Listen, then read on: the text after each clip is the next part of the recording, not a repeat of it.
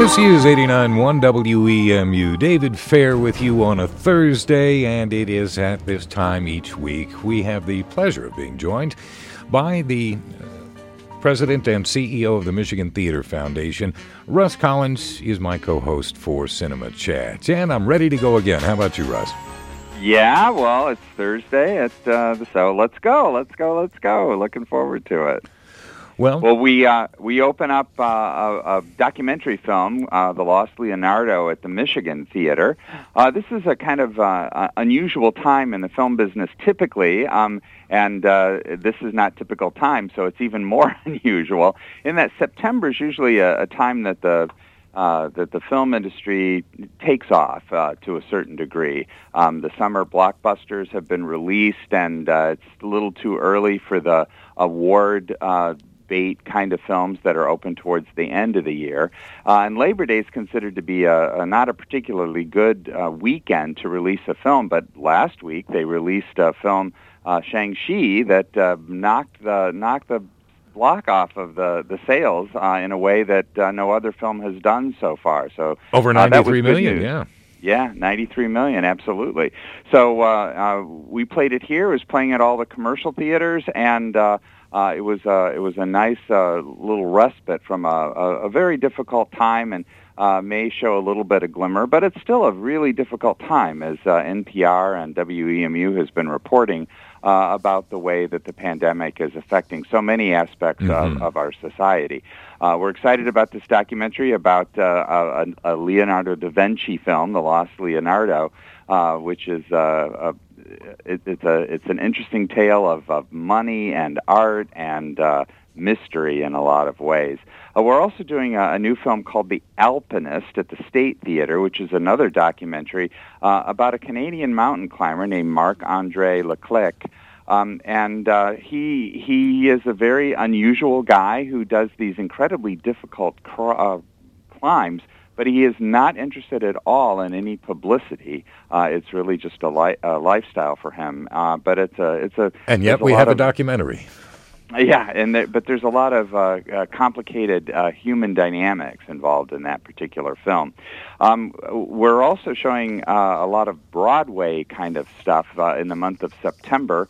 Last week we had a documentary called On Broadway, and this week we have a production of the National Theatre of Great Britain's production of Follies, which is the Stephen Sondheim musical from the early 1970s, and it's a stunning piece, both the production by the National Theatre of Great Britain and just the intrinsic artistic quality of that particular piece. So it's a very interesting and difficult time in the world,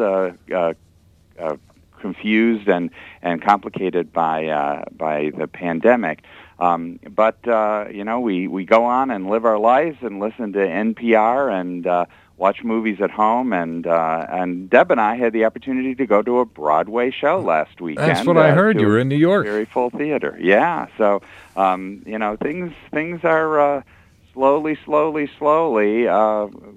creating the new kind of normal that has been disrupted by the pandemic, and we'll see how things continue to develop. Once again, there is a surge that has been going on yet again, and we're starting to see more cases around the University of Michigan and Eastern Michigan University campus.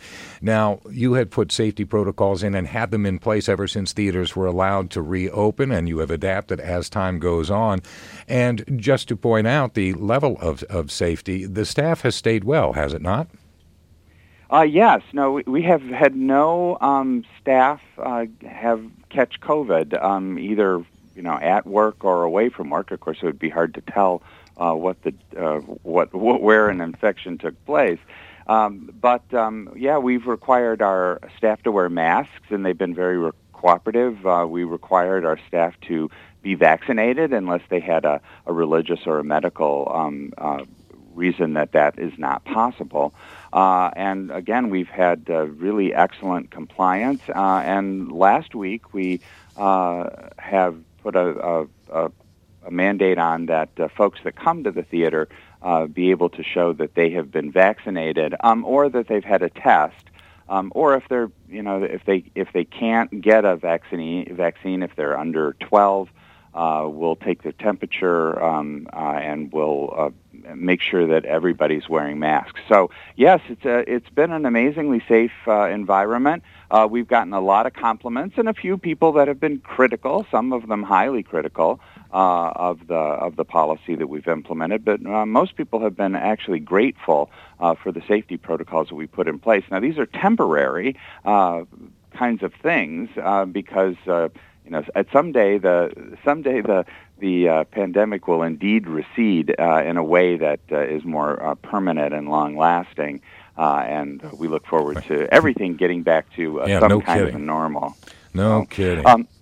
Well, back to the movies, and I know your family has some complications in terms of COVID and representative of many of the very difficult kind of social and personal decisions that people have to make here in an era where no living person or literally just a very, very few living persons have ever lived through a pandemic before like this. It is literally worldwide. We have certainly had some experience in my family, and I will say this: every single person in my family that has been vaccinated has never experienced COVID-19. The few that have not have, and that's just a cautionary tale. Yeah, absolutely. Well, back to the movies. If you missed Shang-Chi last weekend, Shang-Chi and the Legend of the Ten Rings, this film that it has gotten excellent reviews and also generated a significant audience nationwide and worldwide, as a matter of fact. You can see that at the State Theater or the local commercial theaters as well.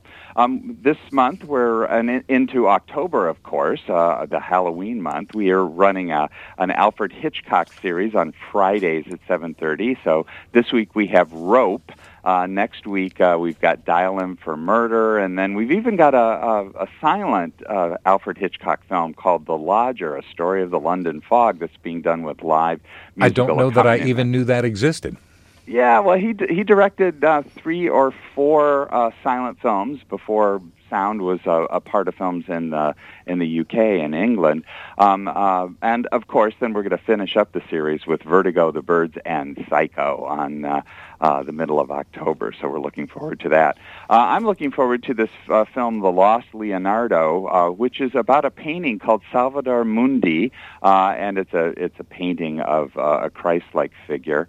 And it was considered a lost painting, or it was considered a forgery. You can make your own decision about that. But when it was discovered and they did some testing, there were enough art experts that felt it was an authentic Leonardo da Vinci painting. And there aren't very many Leonardo da Vinci paintings anyway. He did lots of different things, but not a lot of paintings. And this piece sold for $450 million. So it went from nothing $450 million. Ponder that for a moment. That's unbelievable. It's amazing what we as humans put value on. I mean, we have teachers, nurses, first responders that could probably use a little of that, Absolutely. And, the documentary examines the fact that as the prices soar, so do questions about the authenticity of the painting, the multi-million-dollar Leonardo, was it real? And certain power players simply want it to be real. Is it real, or did people just want it to be real? And it kind of shows an unraveling of the hidden agendas of the world's richest people and most powerful arts institutions. So anyway, it's a very, very interesting, compelling piece of documentary filmmaking, as is The Alpinist, again, about this Canadian climber who, without the safety kind of mechanisms that a lot of climbers use. No ropes, no rappelling, no any of that. Exactly, and he climbs on ice that are on mountains, and he's a very compelling character, but you'd wonder about his sanity a little bit. I was going to say there is a psychology to that worthy of exploration. That's absolutely true, and that opens today at the State Theater and continues a run for the next week. And as I said, we've got the Stephen Sondheim Follies, which I'm particularly excited about. I really, really like that show. And then tonight, we actually have a live-on-stage event with John U. Bacon. He is releasing a new book. He is prolific. Yeah, and he's a local guy, but he's a New York Times bestseller author. Mm-hmm. And the story is about the Huron High School hockey team. Now, when he was a high school student, he played for Huron High School, considered by many the worst to ever take the ice. That's right. Well, and he took, as an adult, he took over the coaching of the Huron High School hockey team, and letting the students play a big role in what happened. They turned that program around, and it's the lessons that he learned as the coach from the team, and how to lead. So anyway, certainly his most really personal to date. Absolutely, absolutely. So if you haven't seen Shang-Chi, go see it. We've also got Free Guy and the Aretha Franklin film Respect, and Coda is a Sundance film that I think is just tremendous and everybody should see. We're going to play a few more screenings of that. So lots to go see.